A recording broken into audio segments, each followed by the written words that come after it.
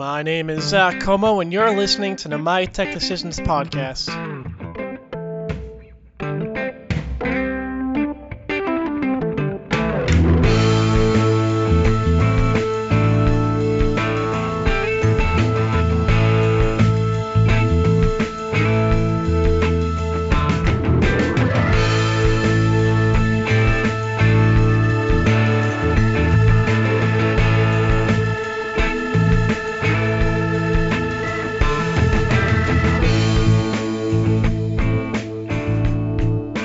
Hey everyone, thanks for coming back to the My Tech Decisions podcast. Like I said, my name is Zach and I'm your host. As we know by now, the COVID-19 pandemic has transformed the way we work and has accelerated the digital transformation for countless businesses and organizations. But it's not just the office where we're seeing these transformational changes. Educators also had to adopt new technologies on the fly, and with distance learning now in full swing, tech like video conferencing, unified communications, and collaboration are really permeating the education sector like never before. And now these technologies are poised to shape the future of the modern classroom. To talk about this is Doug Smith, the Director of Learning Spaces and Audiovisual Technologies at Illinois State University. Doug and I talk about what the university did to accommodate students in the early days of COVID and how the school plans to make use of the new technology going forward. Before we get to that interview, here's a quick reminder that the My Tech Decisions podcast is available on iTunes and the Google Play Store. Download and subscribe to hear weekly interviews with experts in IT, cybersecurity, cloud computing, unified communications, audiovisual technologies, and more. And now here's Doug Smith. Great, yeah, so I wanted to look at what we're doing in education to support distance learning, and what we're looking at going forward. What were some challenges that you and your department faced during the pandemic, and how did you address those challenges? Well, the initial challenge was how quickly this came on, and how many rooms and how much equipment had to be acquired and installed, and training provided to get faculty up and running. I mean, we're talking days in the amount of time and warning that we had in terms of how quickly we switched modalities. So trying to scramble and acquire that much gear and install it, and help faculty learn how to use it, that was the biggest challenge. So how did you meet those challenges? What exactly did you guys bring on to the university to meet those challenges? Well, like every other person in my position across the country, we all scrambled out to every vendor, every manufacturer who had any kind of supply of equipment, and literally bought as much as we could get our hands on. I know in our case, I know in lots of other cases that we weren't able to get either the type or the brand or the quantities that we ideally wanted to get, but every university was in exactly the same boat. Right. So what did you guys rely on most? What kind of devices are common at the university? So as a result of this COVID crisis, we now have, as a minimum, a webcam installed on every instructor station. But we also went farther. We went and installed almost 50 tracking cameras in large classrooms around the campus. We significantly upgraded our wireless mic fleet, and bought a number of USB-enabled microphones that could be placed in all kinds of locations. That was from a technical standpoint, AV standpoint, that was the biggest investment. And so what did these technologies allow teachers and students to do? Is it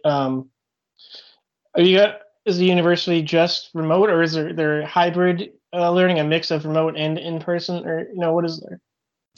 This semester we are a mix. We've got, I think there's about 50 courses that are taught with some number of students in class and online. The rest are fully online, synchronous or asynchronous.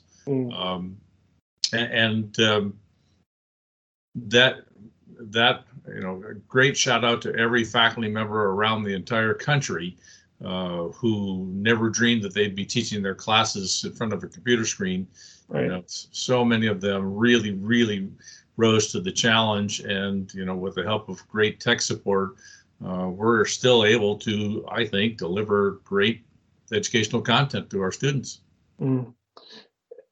So does this allow professors to teach both in person and to a remote audience simultaneously? Is that yes, what you're going? Yeah, we've got, as I mentioned, I think there's 45 or 50 classes being taught in a hybrid mode, or with some people call a high flex mode, with some students physically in the room and the rest online. And then, of course, our campus, like many, adopted Zoom as the platform for doing the distance ed or remote learning. The recording features, that gave us all kinds of opportunities for faculty to explore what distance education would be, could be, should be, I suppose, and for students also to evaluate whether or not long-term that's the style, a modality of instruction that they also want to participate in. How has your strategy changed over the last few months as we kind of look towards a post-COVID world and with the vaccine rolling out and whatnot? Have you had to change your strategy at all, or you're just kind of doubling down on that distance learning tech? Depends on what you mean. Currently we're in maintenance mode. We're trying to get through this as the vaccinations working their way out. Everybody, of course, is hopeful that by this time, by summer, or certainly by the fall, we can go back to something approaching normalcy. But the one thing that I'm excited about, and I know a number of colleagues around the country are excited about, is that for our institution, this really kick-started the idea that distance learning, opportunities for remote learning are real and far more attainable than a lot of folks thought it would be. And the fact that we could switch so quickly and continue to be successful just gives us a lot of hope that, as a lot of institutions are, that this will be an opportunity now to expand the university's footprint, provide educational opportunities for a lot more students. So in our case, our designs, our standards now have changed. We don't believe this is the last time we're going to see something of this magnitude. Clearly the news is filled with information that suggests that this thing isn't over. It's going to go down with a fight. So our standard build now for classrooms is going to include the ability to do simultaneously remote and in-person instruction or fully online. So yeah, it has dramatically changed what we plan to do. Right. Yeah, that goes into my next question perfectly. What amount of distance learning, will remain, after, COVID's long gone? And how do you plan on addressing that? Sorry, go ahead. That's a decision, of course, that's above my pay grade. My job will be to facilitate whatever the administration decides they want to go forward. But clearly, the word on the street is that this was not nearly as painful as some administration thought it would be, and that the tools are robust enough and usable enough for faculty that this is clearly a direction that the university can and needs to pursue. Right. For other, schools that are, considering, investing in this kind of tech, what do they absolutely need to make distance learning, work effortlessly as it is at your university? Starting at the top, you have to have an administration that is fully behind and supportive of a distance education strategy that includes solid planning and a clear mission statement. Who is the instruction geared for? Why are we doing this? With that, then the technology is easy to fit into most any space, but the strategy dictates whether it's synchronous or asynchronous. Do we need, how much recording? How many auxiliary services related to recordings and archiving and metadata and those kind of things? That's all driven by the mission and vision of the distance education. Right. What about in the way of cameras and microphones, which I think is really the key technologies that you need for this? Oh, no question. This, of course, can't happen without sound, and it can, but isn't well received without video. So clearly, the need to put more cameras, better cameras, and good audio.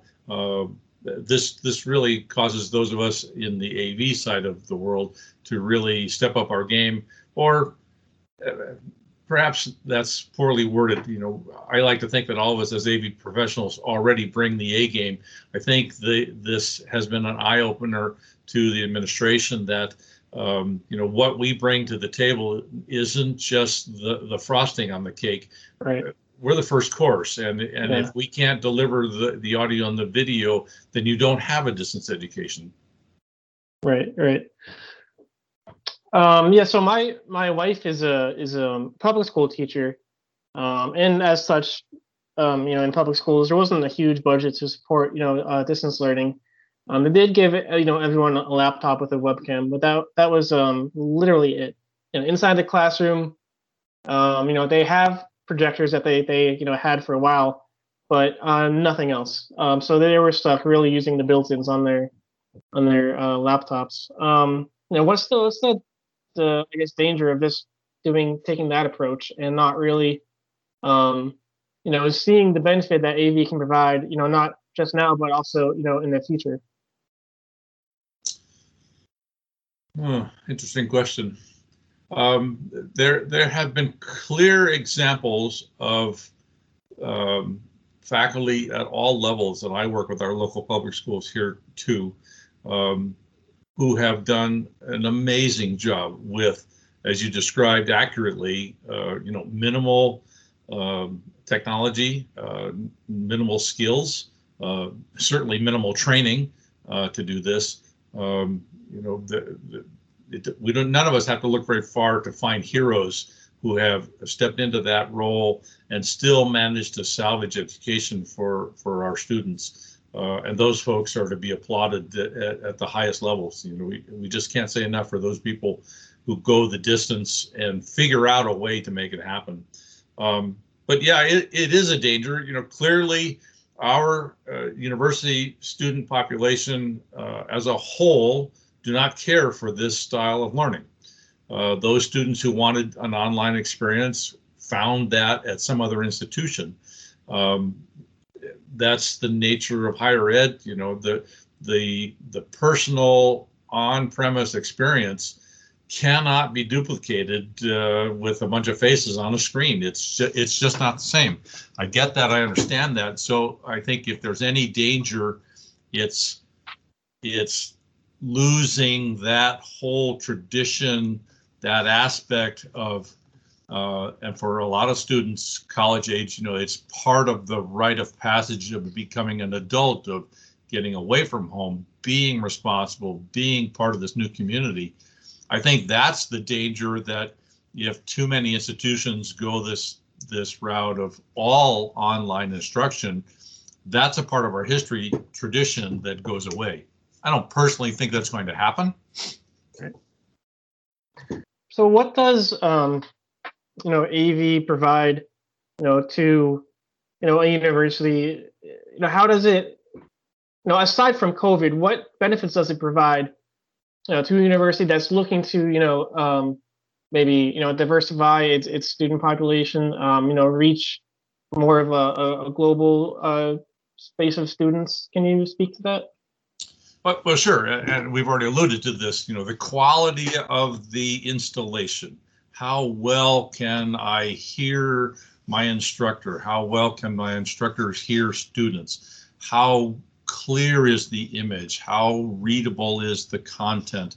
And to the extent that how seamless and how realistic we can make the experience, so that if I, as a student learner, decide that an online approach is for me, the decision of synchronous and asynchronous comes into play. But all of that, back to your question of the AV, the quality of the AV, the quality of the tools themselves and the installation, as well as the quality of the training of the users who will be using it and supporting it, are all critical factors to making any of that successful. Okay. I think we need to talk a little bit more about the training. How do you roll out, a training like that in the short amount of time that you had? But now I guess there's probably a little bit more focus on it, since we know these technologies will probably be sticking around and helping us in the well into the 2021. You're absolutely correct. We literally had a week where we closed the university and said the next time we see our students, they will be online. There were, on our institution, we've got almost 1,000 faculty around the country. I'm sure the percentage of those faculty who were in an absolute panic mode was significant.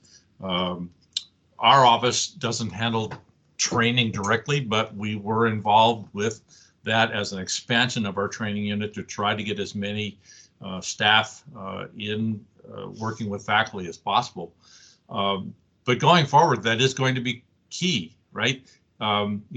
It's always been the case that, those of us in technology, especially those of us with white hair who've been at it for a while, we joke that if you want to learn something, you find a kid, because they're going to know how to do it better, faster, than us older folks. And in some respects, we've kind of relied on that as AV tech managers, that, as each batch of faculty retire out and the new ones come in, they're going to bring a new level of technology savvy that helps with all of this. But the reality is, we saw it across all levels. I'm making a judgment here. I don't think your wife is nearly as old as I am. So, so she would fall into that category of a younger faculty. And, she ran into struggles. She's not alone.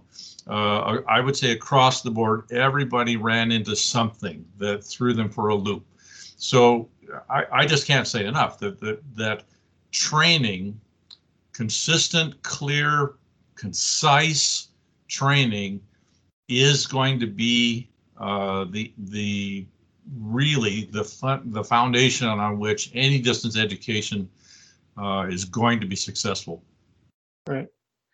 Great. Doug, I think that answers the questions I had. Unless there's anything else you want to hit on, any trends you see going forward, maybe, post-COVID, changes to, classroom AV that you see, coming down the line?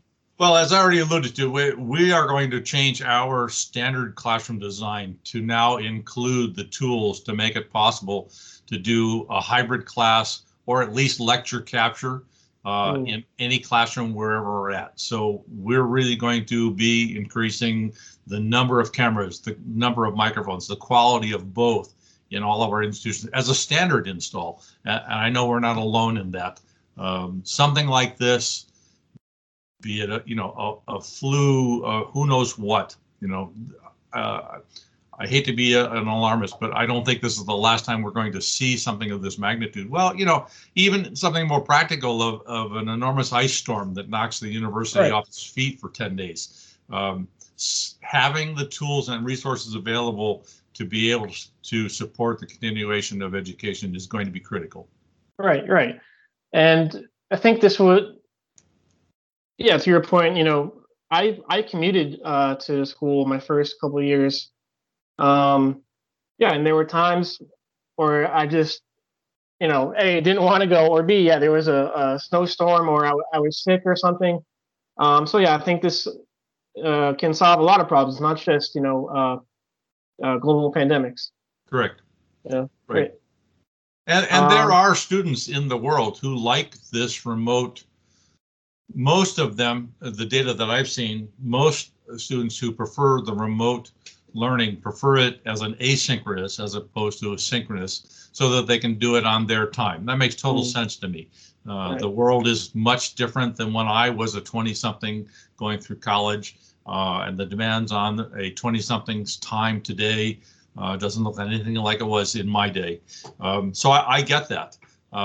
So these tools are going to be necessary if the institution is going to continue being the place that people come to look for educational opportunities. Great. Is there any hesitancy among people that make the decisions that you're doubling down or investing too heavily in this kind of technology? And do you think I think a lot of people are under the assumption that things will just go back to the way they were in 2019, whenever, by the summer or the fall. No, I don't think so. I think if anything, the benefit to me and guys like me, gals like me, is that those people in administration who thought that, oh, this distance ed thing was a fad, or it shouldn't be as expensive as it really is to pull off, right, finally got a chance to see that, yeah, to do it right, it costs money, it takes resources. And so that's going to be a huge help in moving this forward, I think, across all institutions, K on up. They understand that in order to be able to do this, it's going to take some resources. And that's good, because that's a big shift from a lot of administrators. And also, I think, shift in them understanding the value of being able to make a shift like this in the case of a major storm or an outage of some kind. To be able to have continuity is a fantastic step forward. So I think there've been a lot of positives that came out of this, all the way across the board, for those of us in the trenches on up to the administration. All right, hey Doug, thanks very much. I appreciate your time. All right, good talking to you. You as well. Bye. Take care. Thanks for listening to another episode of the My Tech Decisions podcast, where it's our mission to help you make technology decisions for your company. If you would like to learn more, head to mytechdecisions.com or follow us on Twitter at mytechdecisions. You can also follow me on Twitter at ZWComo. Until next time.